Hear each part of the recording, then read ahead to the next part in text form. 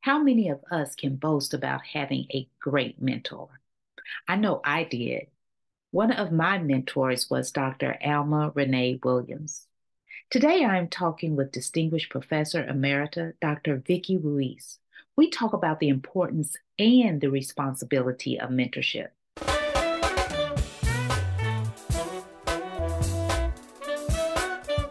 Welcome to the Empowerment Zone with Ramona Houston, where we zone in on Black and Brown relations and our journey to empowering our communities.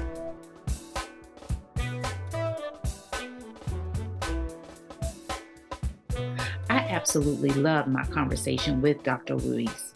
I learned about the importance of mentorship programs that she helped to create and grow, and how they not only impacted students, the mentees, but they also profoundly impacted the professors, the mentors, as well. Yes, mentorship is one of the tools of personal and community empowerment. We can all learn from Dr. Ruiz and why we should each give the gift of mentorship. Dr. Vicky Ruiz is a distinguished professor emerita of history and Chicano Latino studies in the Department of History at the University of California, Irvine. Enjoy our conversation and see show notes for more information about Dr. Vicky Ruiz. As always, please subscribe to the Empowerment Zone podcast and give us a rating on Apple Podcasts. Your support will ensure that we continue our journey in empowerment and impact. Thank you. Enjoy our conversation.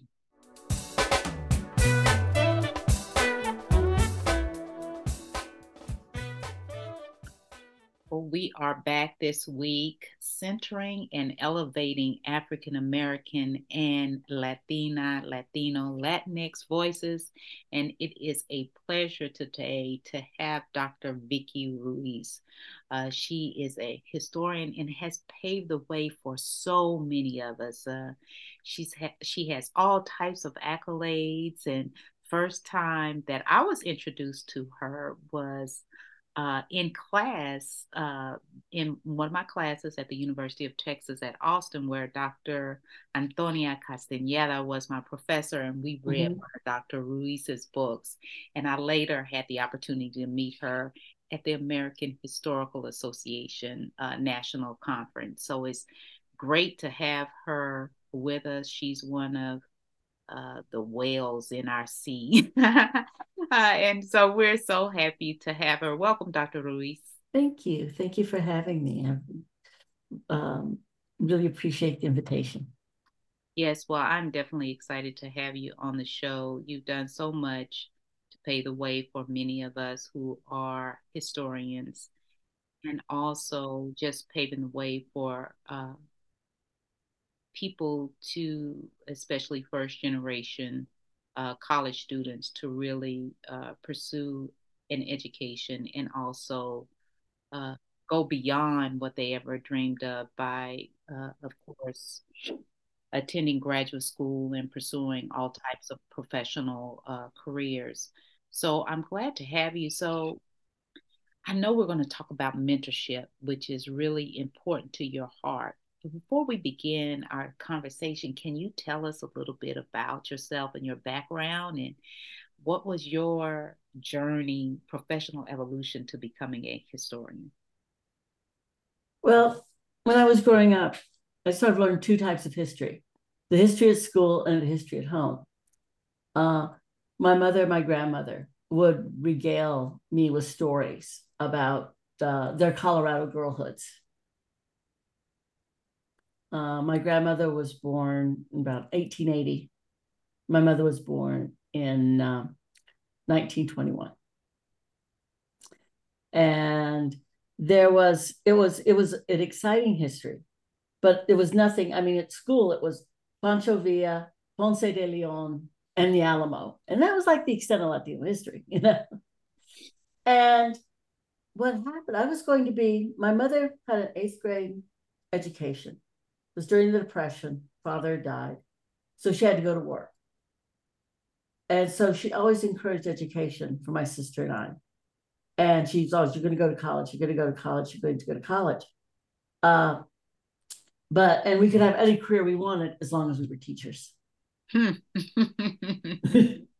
My sister's a retired elementary school teacher and migrant ed. And I was going to be a high school history teacher. I'm a community college graduate. When I was in high school, I didn't start off in an AP track. I was in a business track. I took fundamentals of math, and I didn't even know there was such a thing as AP courses till my junior year.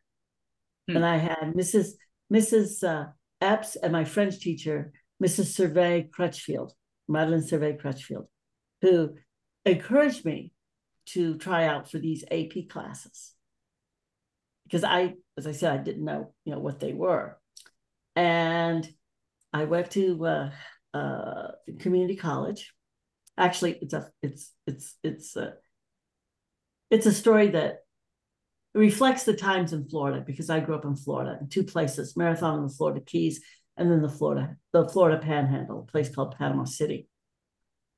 There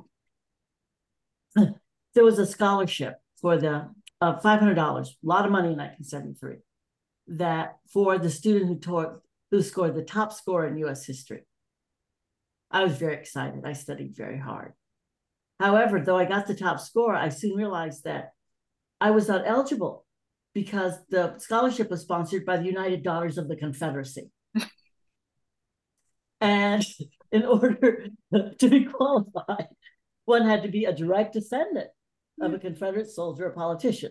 Well, that would just it just wipes out African Americans, Latinos, Asian Americans, naval base, transplants, it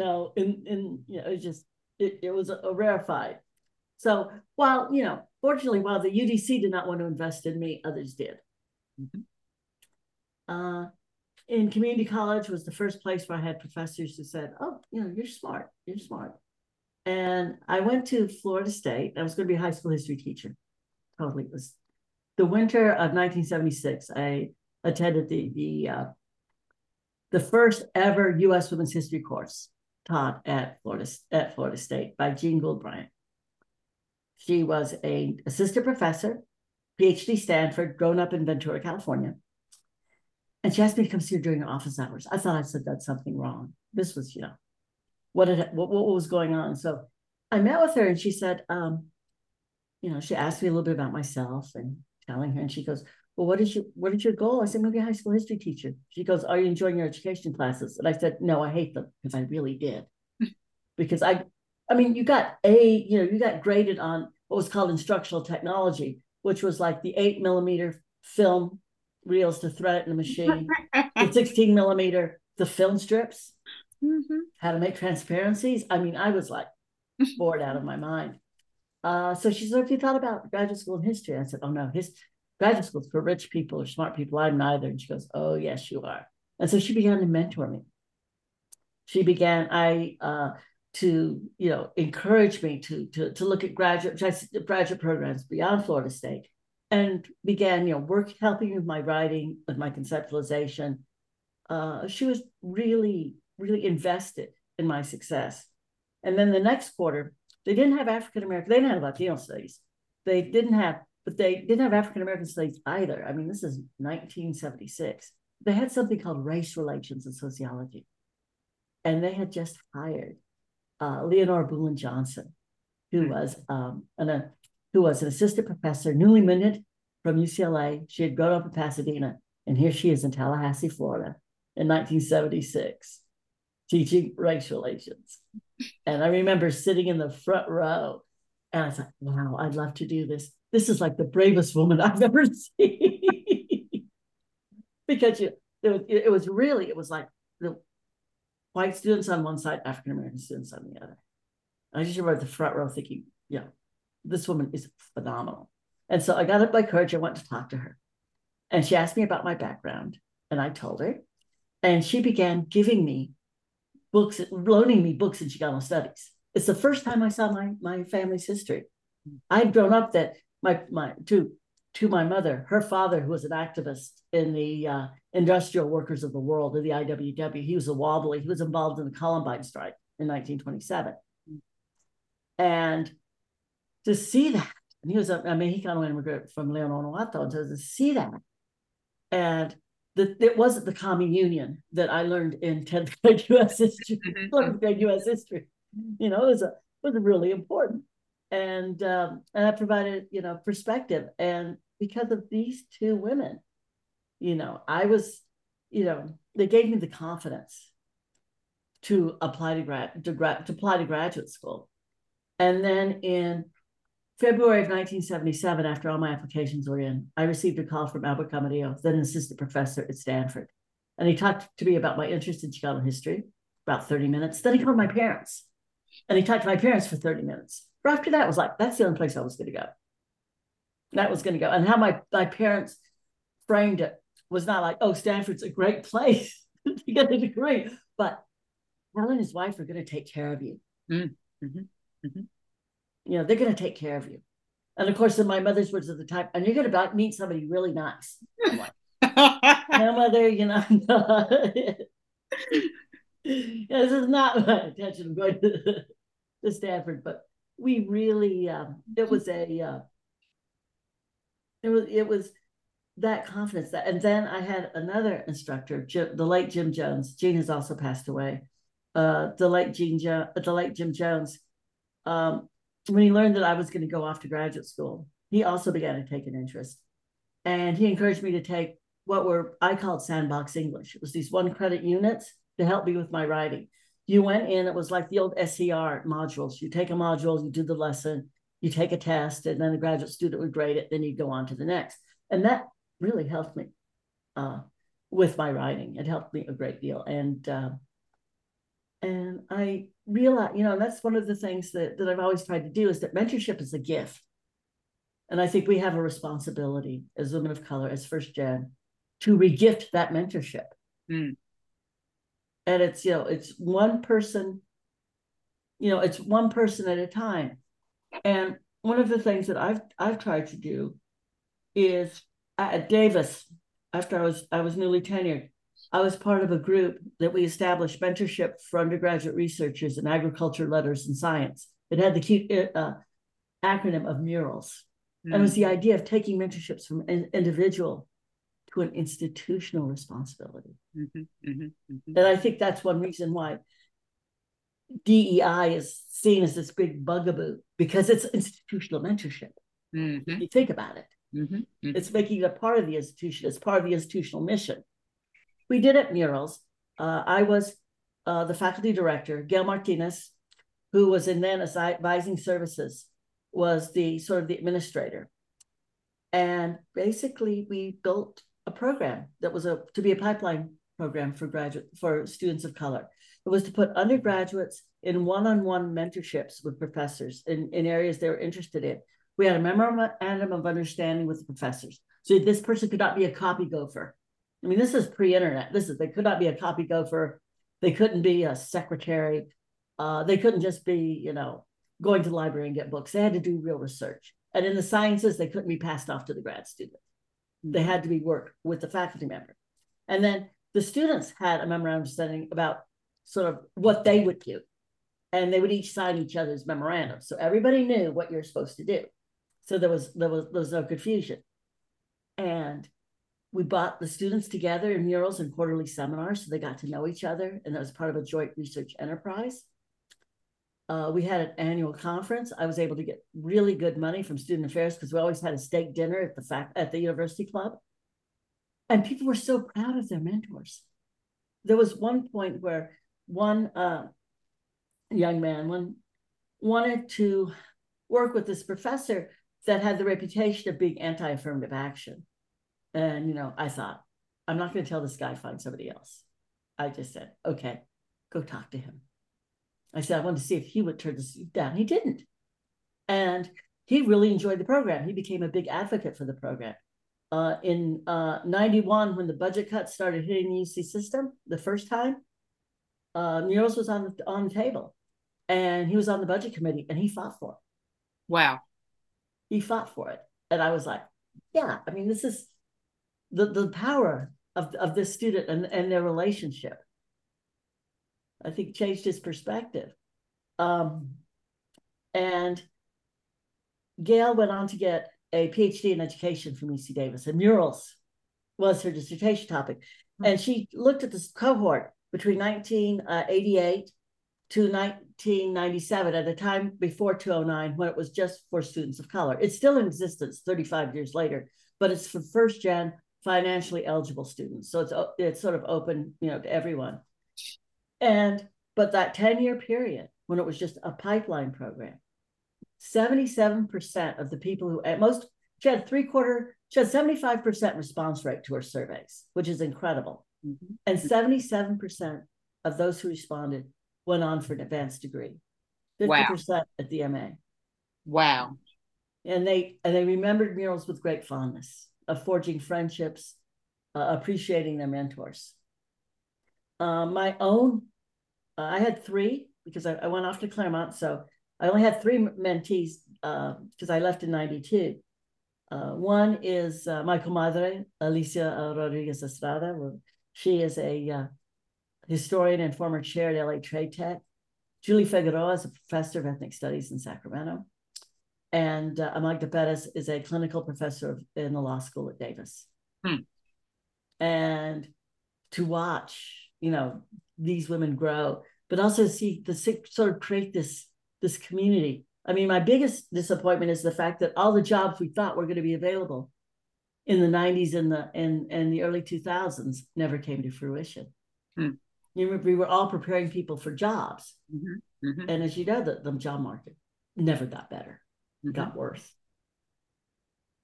But I thought but people not only went into graduate school, but they went to law school, a couple of doctors out of the murals program. One student went to Costa Rica to Beatriz Enriquez to talk about AIDS and student attitudes toward AIDS. And this is in the late 90s with her mentor. Another, Dominique Disson, went to Paris with a zoology professor to talk about his research on chicken hearts. I mean, it was amazing, the investment, and the professors found what we did as part of it is, this is late 80s. Students got $500 a quarter, and it had to be a 2-quarter commitment, and which was good money. And faculty members got $300 immediately added to their research account. So that at that point paid for a conference. But people went out and they raised money to take their students to conferences. And so to me, it's that murals. I'm very proud, sort of the ground floor, and to watch it grow. And at Arizona State, I became part of a longstanding mentorship program, Hispanic Mother-Daughter Program. Began in 1984. It's a 5-year commitment from 8th grade to senior year, mothers and daughters. And it's from, there was an income threshold.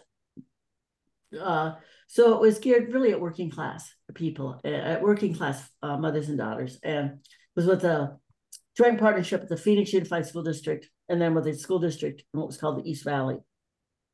The school district provided the school buses. And parking at Arizona State is like a hunting license. No.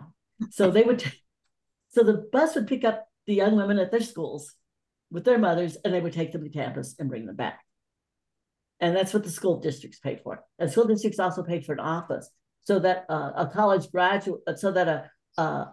student who was an Hispanic mother-daughter, who are now sort of undergraduate interns, would go and have office hours. And it was it's about a 90% graduation rate for all the students who stayed. Not only that, but a third of the mothers went on to continue their education. In 1996, there was the first mother-daughter who graduated, both from the Honors College. Both were bilingual education majors, Monica and Lucia Roscoe. And just to watch that, and my goal, I was not an administrator. I had a graduate student who became a graduate student administrator but my role was I was sort of member of the sort of the board, the advisory board, and I would do oral history and cultural history. And the workshops were done. There were, for the mothers, there were bilingual workshops, and watching the students do that. I designed an oral history project that was just key to what 8th graders would ask their mothers. A big family history, getting them interested in history, and then we awarded a prize for the best essay based on the interviews, and it was a lot of fun. It was a lot of fun, and so in fact it was hard, in fact, to leave ASU to go to UC Irvine in 2001 because I was really attached to the program. But I knew that but for me it was a lot of family reasons, and also the resources that Irvine would offer that I would not have at Arizona State, although I did really enjoy my time at ASU. So to me, it's importance for me of, and at UCI, I was involved with Humanities Out There, which was an outreach program for K through 12. So I think that for me, it's been that the importance that it's, one person, we can all make a difference in at least one person's life, but it's also empowering them to think about what they want to do. And that's one thing I've tried to do is, even if someone like sort of goes through the program and decides, I don't want this, great, that's fine. Because it's their life. And I think that for me, it's when I work with graduate students, like, I will invest in you if you invest in the work. Mm-hmm. Mm-hmm. And I think that's sort of the way I've tried to approach it. I tried to be encouraging, but also give tough love. James Brooks, in his book Captives and Cousins, that received a Bancroft, thanked me, because I was his MA chair at Davis, thanked me for my gentle heart and ruthless pen. I love it. It's true, because it's like, I would try to tell students what Estelle Friedman at Stanford, her mantra is like, she told me not what I wanted to hear, but what I needed to hear. And that's what I try to do. I try to tell students, if you say this, you're going to catch fire. Do you have evidence for this? What are you trying to say? And to me, it's wonderful to watch the transition from a student who knows how to read a book and unpack the thesis and give you the evidence on which the thesis is based, and someone who comes up with their own intellectual arguments, who are involved in their own research. Mm-hmm. It's like it's very rewarding. In fact, I consider the students that I've mentored sort of the jewels of my career, because what they've done is it's phenomenal work, and trying to make the academy more accessible and more human. These two programs that you created, or I didn't create Hispanic Mother Daughter. It was already there in '84. I was helped to build. That you helped to build, create, and build. One important thing that you stated is institutionalizing mentorship. You have to institutionalize it. It's not, ASU invested, but it was the biggest bang for their buck, because the majority of Hispanic mother-daughter students that were going on to college, they were going to a 4-year, went to ASU. Exactly. It's an investment. They didn't go to U of A. They went to ASU. They knew the campus. They were comfortable with the campus. They had already resources they could contact when they got to campus. Mm-hmm. As one Hispanic mother-daughter alum who was a junior when I met her, she said, you never graduate from Hispanic mother-daughter, because these young women that are called back to mentor the next cohorts. Yeah, because a lot of us, we approach mentorship as just a one-off. An individual makes their own commitment, but to institutionalize it has a much bigger impact. You just talked about the way this professor changed after having a mentor. Yes. I mean, a mentee, excuse me. Yes. And the way the mentees change, as you stated, The, the from the GPAs of the exactly, students would improve. exactly. It really helped because they saw they weren't just reading, they got their hands in the research Mhm, and they enjoyed it. mhm. And then just the excitement.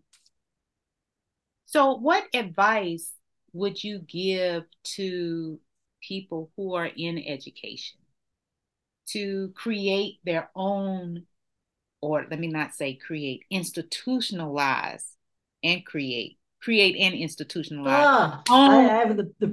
mentorship program? What advice would you give them instead of it being something informal, something that's really formal that can make a broader impact?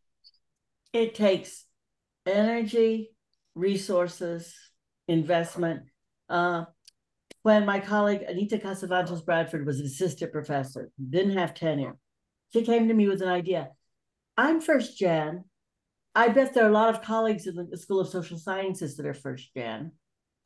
I do a lot of mentoring. Maybe we could be sort of an organized resources for first gen students as first gen faculty. I said, that's a great idea, Anita. So we went to the dean, and Dean Bill gave us lunch money, basically, to have a lunch to explore. Hey, first gen faculty, if you identify as first gen, would you like to work with first gen students? And so it began from this lunch, and Anita did a beautiful PowerPoint about sort of the value of mentorship, of mentorship of the value of first generation students, and who our students were in the School of Social Sciences, how many were first gen. People got excited about it. Okay, so the first year it was social sciences. Second year, it is spread across the campus. By the third or fourth year, it was UC-wide. The UC First Generation Initiative is now in 10 campuses with 900 faculty. Okay. And it all came from that one lunch, from Anita's idea that became operationalized. And it's very decentralized. So it's like every campus has its own activities, every campus has its own sort of imprint about what they do. So it's very decentralized, but it spread. And I love the fact that she wasn't discouraged by the lunch money. No, If you get limited resources, that doesn't mean that you can't grow. You can't grow it from grew little and people seed. started contributing Exactly. schools and then campus and it's a really important. And she, and it was, there were workshops, there were activities. We had faculty t-shirts and polo shirts. Mm-hmm. Mm-hmm. I mean, to identify us as first gen. Mm-hmm. And what she found out that what UC Upper Echelon didn't realize is that 42% of UC undergraduates are first gen. Wow. And that having that kind of data, to secure the resources. We want students to succeed. So tell me, when you look at your involvement with mentorship and in these formalized, institutionalized mentorship program, what do you think is the biggest takeaway, the biggest impact a person can make by being a mentor and being involved in mentorship programs as well as the mentee? What is the big takeaway? Well, I think it goes well for me, it's helping students expand to go places where they didn't think they could, or they think was possible. I actually have a note from one of my mentees, from yours. Querida Vicky, good morning. I hope you're well. Attached to my final letter for promotion to full professor. I was awarded my promotion. It's official. Vicky, you're always someone I considered a role model. Thank you for teaching me how to strive for personal and professional excellence. Your encouragement meant the world to me when I was undergraduate. I remember coming to your office hours and you said you really liked my essay on La Malinche. Receiving that simple compliment set into motion my dreaming big.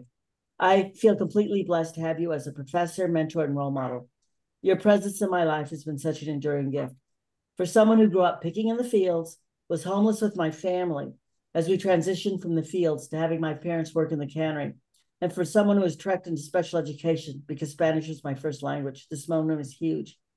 I mention these lived experiences because these experiences teach me always be sincerely grateful For every experience that makes my life better, you've enriched my life. I mean, that's like better than any book award. Yeah, it's better than any book award.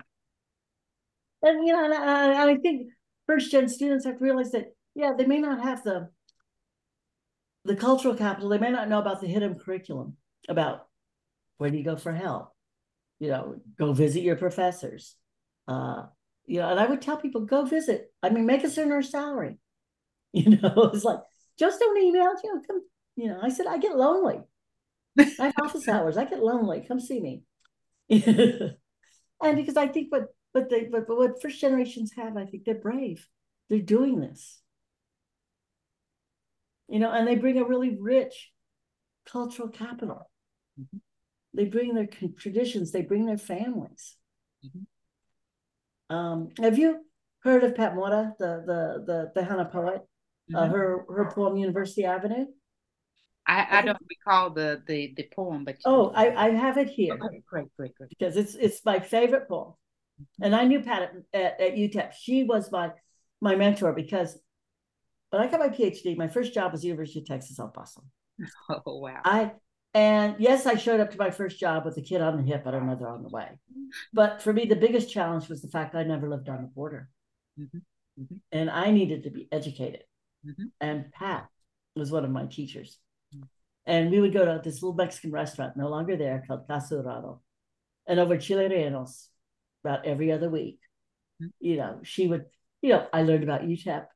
I learned about the border. And this is her poem, University Avenue. We are the first of our people to walk this path. We move cautiously, unfamiliar with the sounds. Guides for those who follow. Our people prepared us with gifts from the land, fire, herbs, and song. Yerba buena soothes us into morning. Rhythms hum in our blood. Abrazos linger around our bodies. Lessons. Cuentos will whisper lessons in Espanol. We do not travel alone. Our people burn deep within us. To me, that's the first generation student. That's beautiful. That's the first generation student. And the students for me, it's having students as critical thinkers, having students be able to, I said, whatever you got, I want you to come out of this class. They said, well, you're not an English teacher. I said, I want you to come out of the class, to write a clear sentence, and you make an argument and you can weigh evidence. Mm-hmm. Mm-hmm. Because I think critical thinking and weighing evidence now more than ever is so important. Mm-hmm. And that just tells us the power of mentorship. Yes.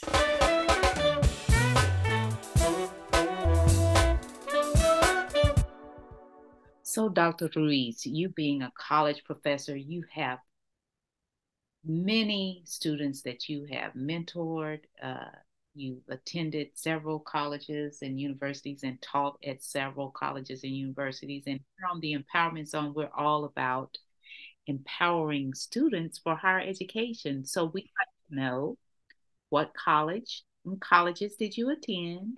What degrees and majors, and what strategies would you give students to ensure that they're successful in college? I am a very proud 1975 graduate of Gulf Coast Community College. 1977, I received my BS in social science. And the reason it's social science is they had to give me something, because I had, I took some history, I took some sociology, I took anthropology. Thank goodness there was this catch-all degree. So I could graduate on time in 1977 and from Florida State. And then I received my MA from Stanford in 1970. That was 77. Received my master's degree a year later from Stanford in 1978, and my PhD in 1982 from Stanford. For me, I give students is understand the resources for you to get assistance. There are no dumb questions. Ask questions. Go see professors during office hours, and do not take incompletes unless you are really sick. Unless your professor gives you chicken pox, like I gave the front row of my U.S. history survey.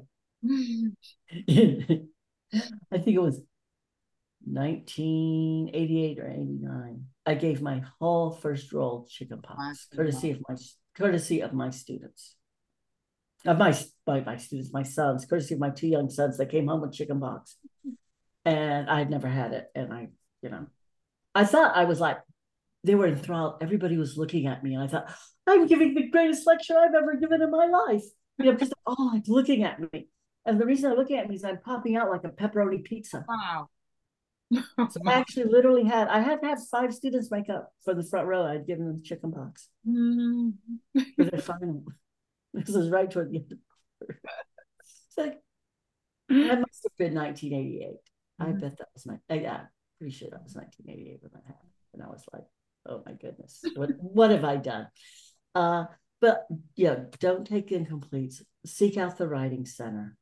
Seek out everything. Peer mentoring. Go to the writing center. Be insistent.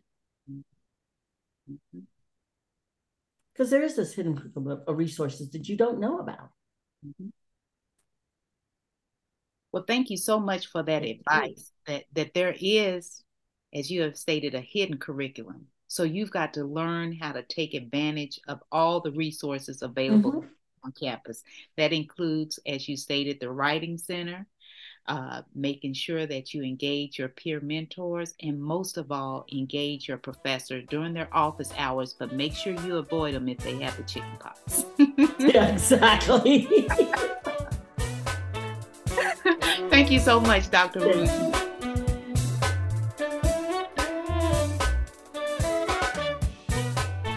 A special thank you to the incredible team of the Empowerment Zone. Terry Angulli, theme song. NADWorks, digital support, and of course, our featured guest.